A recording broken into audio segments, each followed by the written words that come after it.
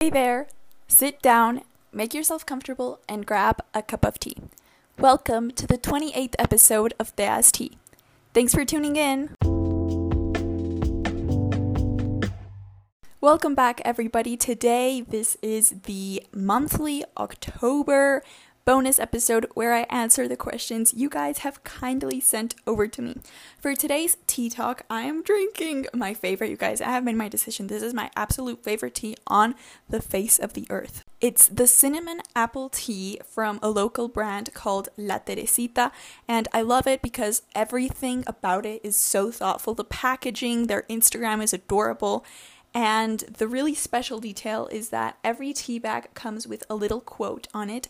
So as I did last time, I'm going to read the quote for you guys. It's in Spanish, so it says, "No pienses tanto, deja que la vida te sorprenda," which basically translates to, don't think so much, just let life surprise you, which is very beautiful. And, I hope that helps you if you're listening to this. I hope that can just be what you needed to hear for your day, because the thing with these random quotes is that maybe they're just what you needed to hear, and I think that's beautiful. As for my mug, it's this really adorable, tiny, it's pretty small, tiny little cup, and I chose it because, it's a Q&A, so it's a bit shorter, but I'll refill it if it's necessary. And it has got these really cute cats and dogs all over in a bunch of different colors, and I just think it's so cute. It's so fun. So yeah, I really love it.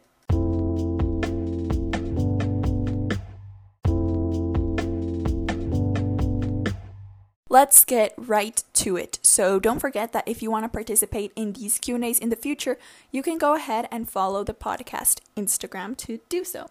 So our first question comes from Sarah, and she asks how to stop worrying or looking forward to things in the future and just enjoying the present.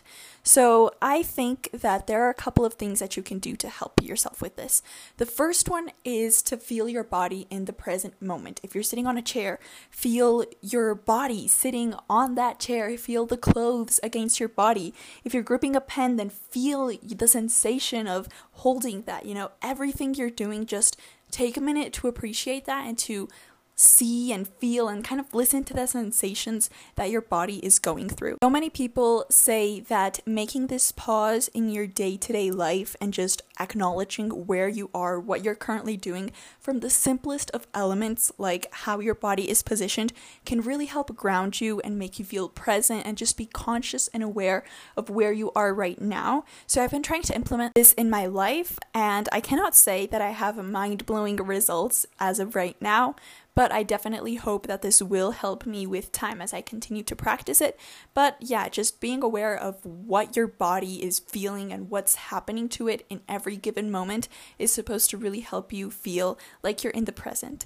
Something that helps me a lot as well is telling myself that the best gift I can give is my wholehearted and undivided attention. Something that I struggle a lot with is when I'm in a class or just doing anything really, I can start thinking about all the other things I need to do or what's coming up in my life, and I think that's similar to what you're struggling with right now.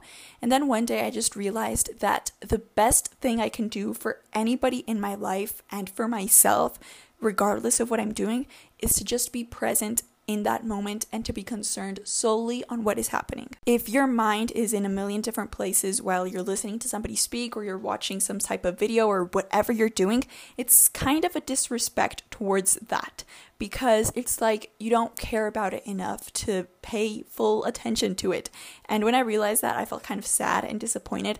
So that made me a bit more conscious of my actions, and just when you really realize the impact of what you're paying attention to can have, that will make you so much more conscious about it, and you'll be less tempted to dive away or kind of like move away from whatever it is that you're doing, because you're conscious of how worthy your attention on something can be, and you wouldn't want to throw that away or give anybody less than they deserve. So whenever I notice myself getting a bit distracted or my mind starts wandering, I repeat that sentence to myself, and it really just puts me in line. I let go of my phone, I focus on whatever it is I'm doing, and I stop thinking about all the other things that I have to tend to or whatever. It's just reminding myself that all I have is the present, and there's a moment for everything. There's a moment for everything I have on my to-do list, but it's not right now. Right now, my only responsibility is to respond to what I'm doing. And the best way for me to do that is ensuring that I only do that. If I'm worried about getting a bunch of other things done, then I won't be able to perform the best at what I'm doing. So I don't know if I got a bit distracted from your question, but to kind of like tie it back, you owe it to yourself and to those around you to be present in the moment you're living. It's as simple as that. Just focus on doing things step by step and being concerned on what is happening to you right now. In the future, you can worry about all the upcoming things you have, both in the long term and in a couple of hours. But right now, just focus on what you're doing, because that is the best gift that you can give. I want to close off my answer by telling you that the place you're in is totally unique. It's funny because we think that where we're at right now is the entire world. We think that it's where we're going to be for the rest of our lives, but that is definitely not the case. Even though I'm in the same school, I'm in the same city with a couple of the same people in my life as I was 2 years ago, my life is completely different, and I'm going through completely different things, feeling different emotions, occupying myself with different things, and it's like a whole other universe. It's like a whole other life, as if I'm a different person, because I myself have changed so much. But 2 years ago, I thought my life was going to be like that forever, or for as long as I could see in the future. Now I am a completely different person, and so much has changed. So it's really important to appreciate each different phase in your life, each different year, each different period of time, each different struggle you're going through, or the things that characterize different phases or periods in your life, because you'll never be there again. And I know it's a cliche, but each time in your life, each frame in your life is so unique, and it's really unlikely that all those same, it's impossible even, but all of the events that happen to you and all of the things that happen to you and that come into your life at a specific time are magical, because they all come together at once. And it creates this really unique scenario for you, which you will never be able to enjoy and savor again. So make sure that you live intensely in the moment, and you acknowledge that you're never going to be in this exact same place again. So how would your future self want to remember this? As you worrying about a bunch of other different things, or living in the moment and living things to the maximum? So that's something to think about. Laura was super kind, and she sent over 2 questions, so we'll be answering both of them today. The first one is, how do you start a conversation with someone you haven't talked to in a while?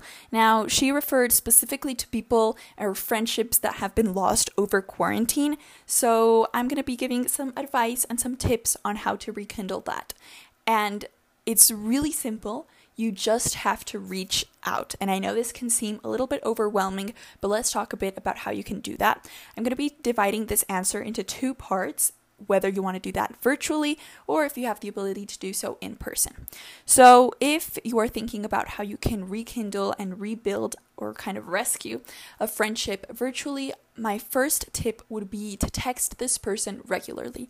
I, and my friends will know this, tend to randomly just text people out of the blue and ask them how they're doing, how their life has been, what they've been up to, how they've been feeling, what has changed, and just all of these random questions which make that person feel special, make that person feel important, and make them feel like I care, and it starts up some great conversations because we just catch up. And at first, it was a little bit odd, but I noticed that when people did it to me, I really enjoyed it. So I wanted to start being that person in other people's lives. You can text them one day and be like, hey, I know we haven't talked in a while. I just wanted to check in, catch up with you. How has everything been? And ask them a couple of questions. Ask them like specific questions that I've been mentioning so that they can get you up to speed in their life, and you can talk to them about your life, and a bunch of conversations will stem about this, because if they're like, oh, I'm in this debate team, you can start asking them questions about that, and we'll just branch a bunch of other things, and you'll feel like you're more conscious about their life and what's happening to them, and at least they don't feel like a stranger anymore. You kind of like know what's happening to them, and then you can make that more consistent, however often you feel like is necessary, and just catch up with them, ask them about those things they told you earlier, if anything new has happened, and just kind of like keep that consistent. There's a whole dilemma about finding a balance between you texting people and those people reaching out to you, and if a friendship is equal, if both people are making the same amount of effort. But honestly, I just say that if you miss somebody, if you want to talk to them, then do so. Even though they haven't texted you in a while, that doesn't mean that you should restrain yourself if you want to, just because they haven't. At the end of the day, if they continue the conversation with you and if they take the time to respond to your messages, it's because they still care. So if you have to make a bit more effort at the beginning to kind of like get things going again and make them remember you exist, then I think that's fine and that's worthy and that's justifiable. So long as maybe in the future, hopefully they can get into the same habits and, reach out to you. But in that awkward stage of not letting a friendship die, if you feel like you need to take the first step, then go ahead. There's nothing wrong with that. So also thinking about the virtual line, if you feel more comfortable, then you can even call them or schedule a little video call or just a regular phone call. I personally don't opt for this that much because, I don't know, I get stressed in phone calls and I feel kind of uncomfortable. It depends with the person, but if you feel close to them and if you feel like you could keep a steady conversation with them, then you can totally do that. A little bit of advice for this is you can maybe think of some talking points previously and be like, okay, if the conversation dies, then I'll ask them about this. I remember that before we started to drift apart, they told me they were having a situation with their family, so kind of like check in on that and just maybe beforehand think about some things that you could go to in case the conversation starts slowing down. But of course, there's so much room for spontaneity and, just letting the conversation flow, because those are the best kinds of conversation. If it helps you feel more comfortable and in control, I don't know, that's a bit of a tricky concept, but if it makes you feel like a bit safer and a bit more comfortable in taking this step, then sure, think about some things to talk about. Now, for the other part of this answer, if you have the possibility to meet this person face to face, then I would say it would be a really good idea to schedule some sort of activity to see each other.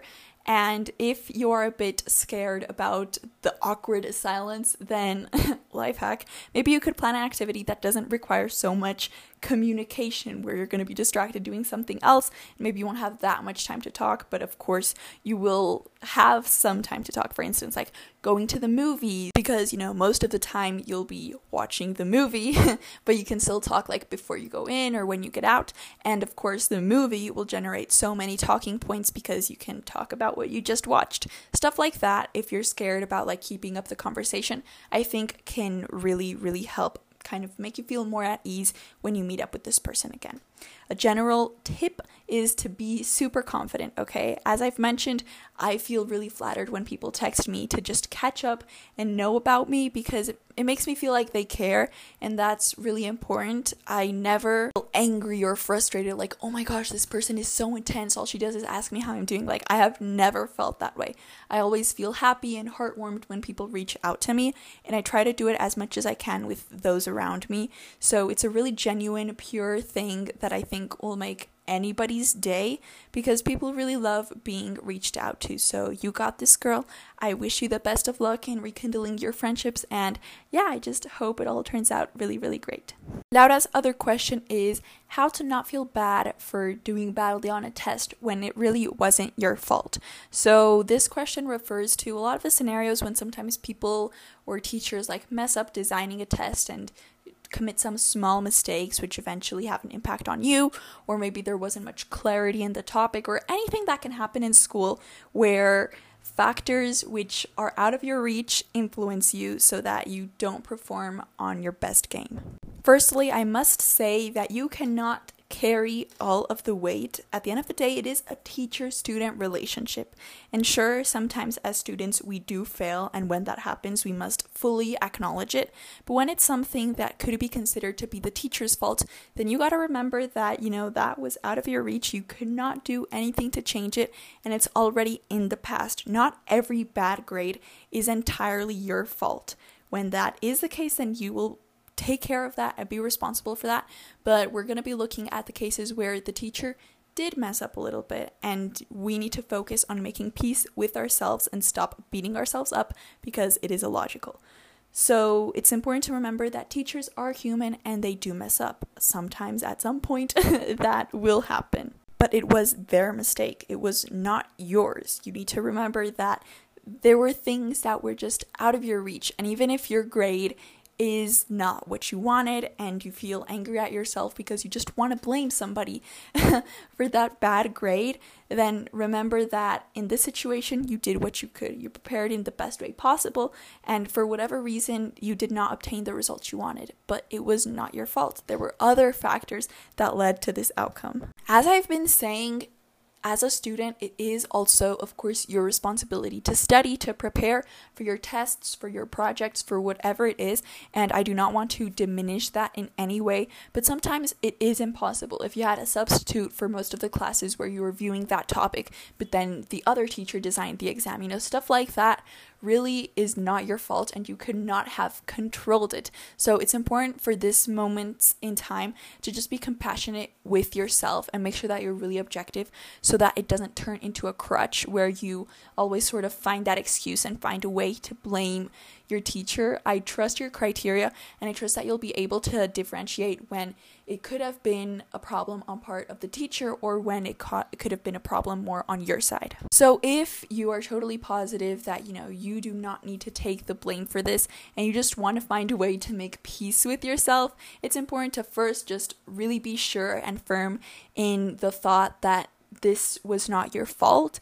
Maybe when you've discussed it with a couple of classmates or when there's just common knowledge that this was not the most fair way to evaluate something.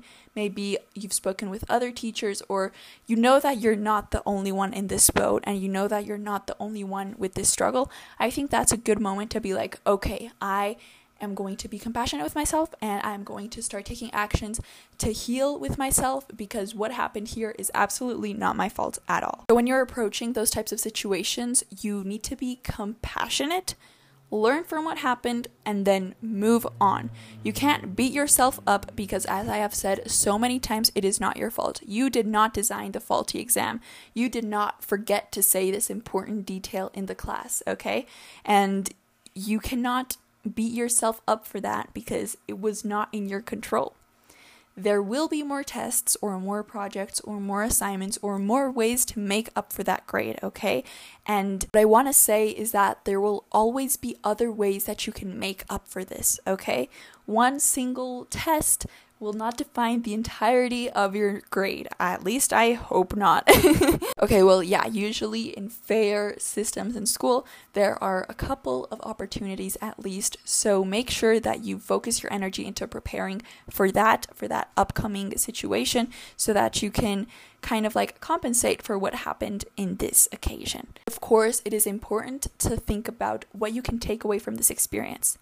Maybe think about understanding how this teacher phrases her questions and being able to adopt that and to recognize the tricks easier in upcoming tests, or really kind of dissect this whole mess and find your way through it and find a solution that you can apply in your life for upcoming scenarios like this. Because who knows, maybe the problem will come up again. Maybe these kind of disagreements between the students and the teacher will come up again.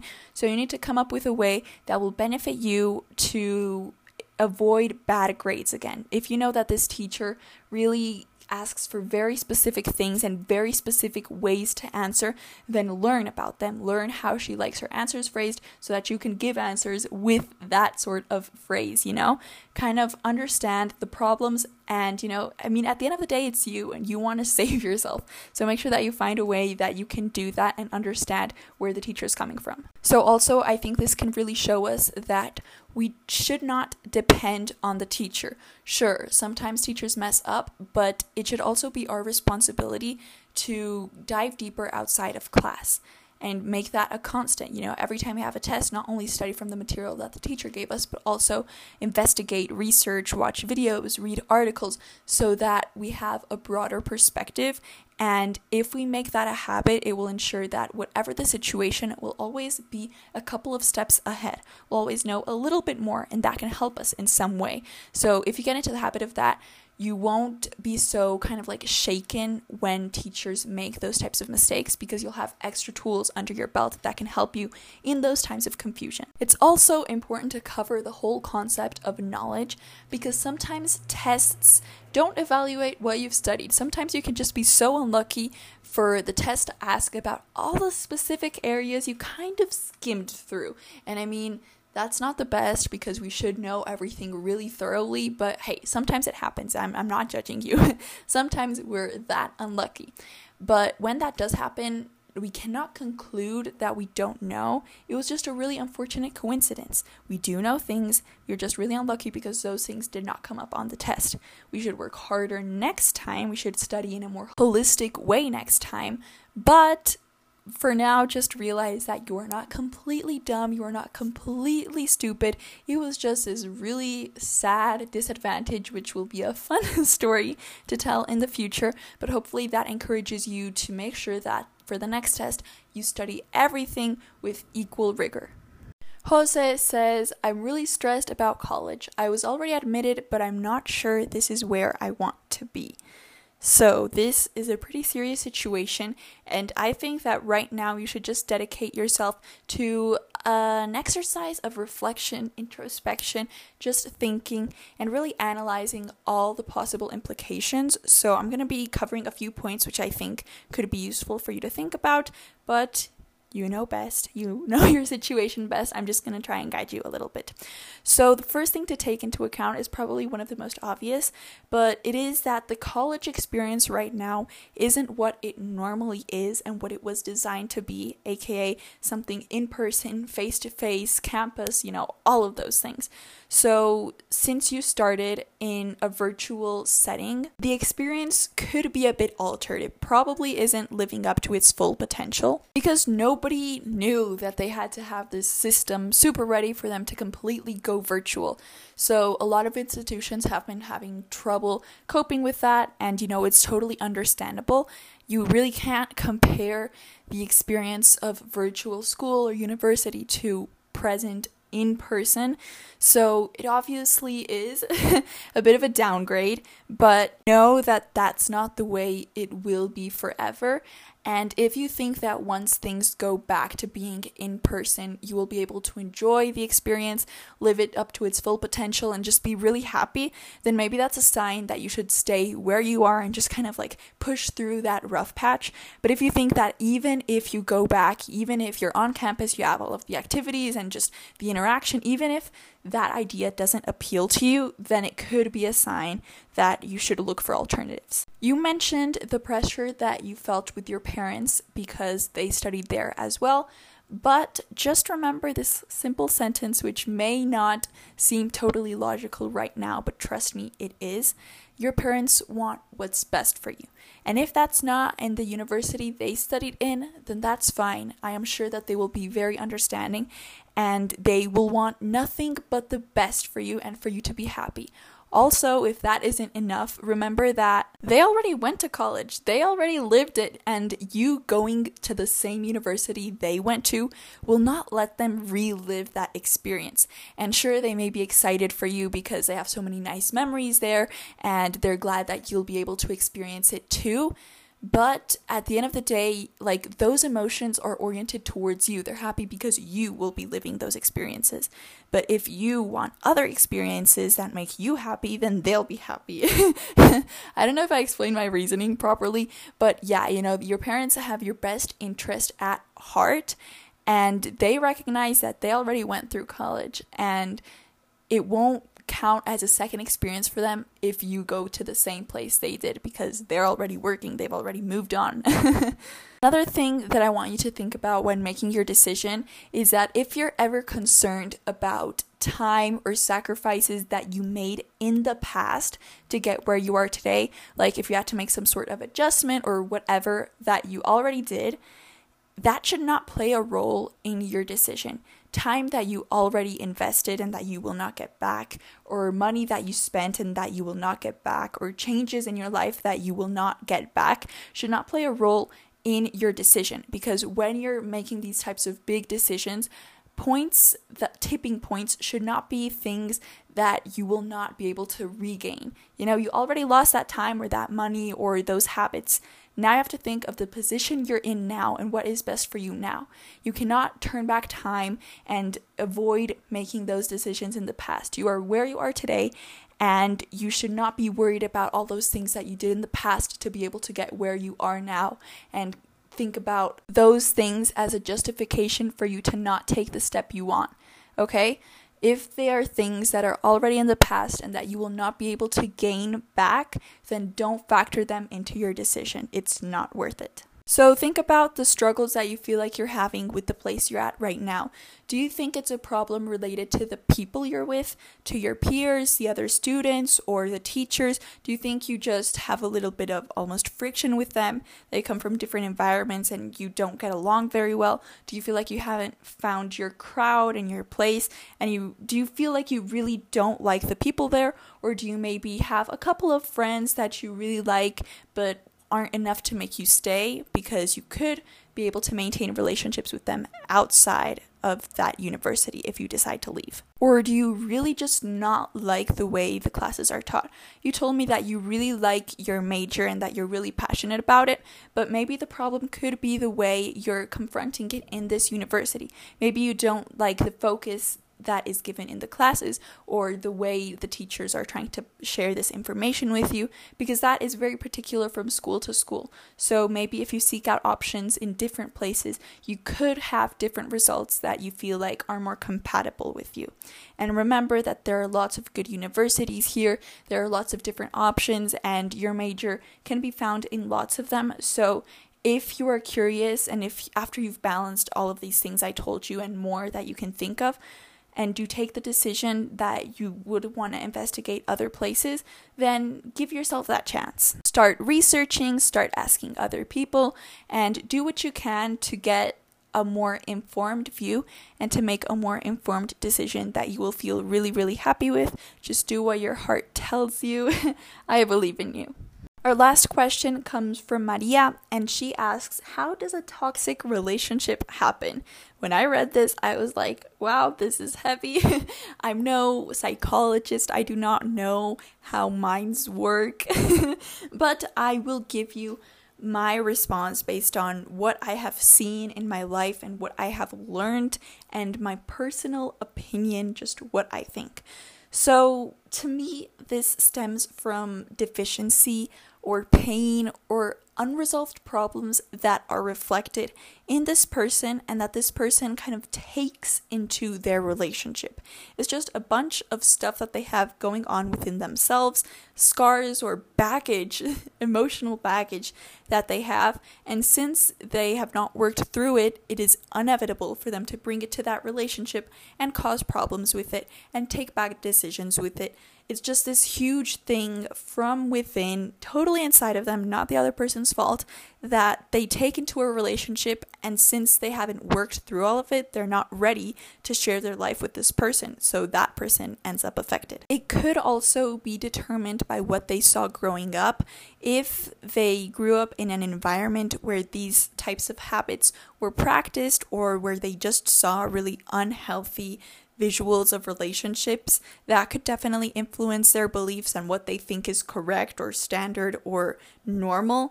And since they've grown up with it, it's pretty hard to interfere with that, and it's not the couple's responsibility to fix that. It's that own person's job to figure out their problems, because the reason these relationships are toxic is not necessarily because the two people were super uncompatible, because that would just be a normal relationship where they fell apart.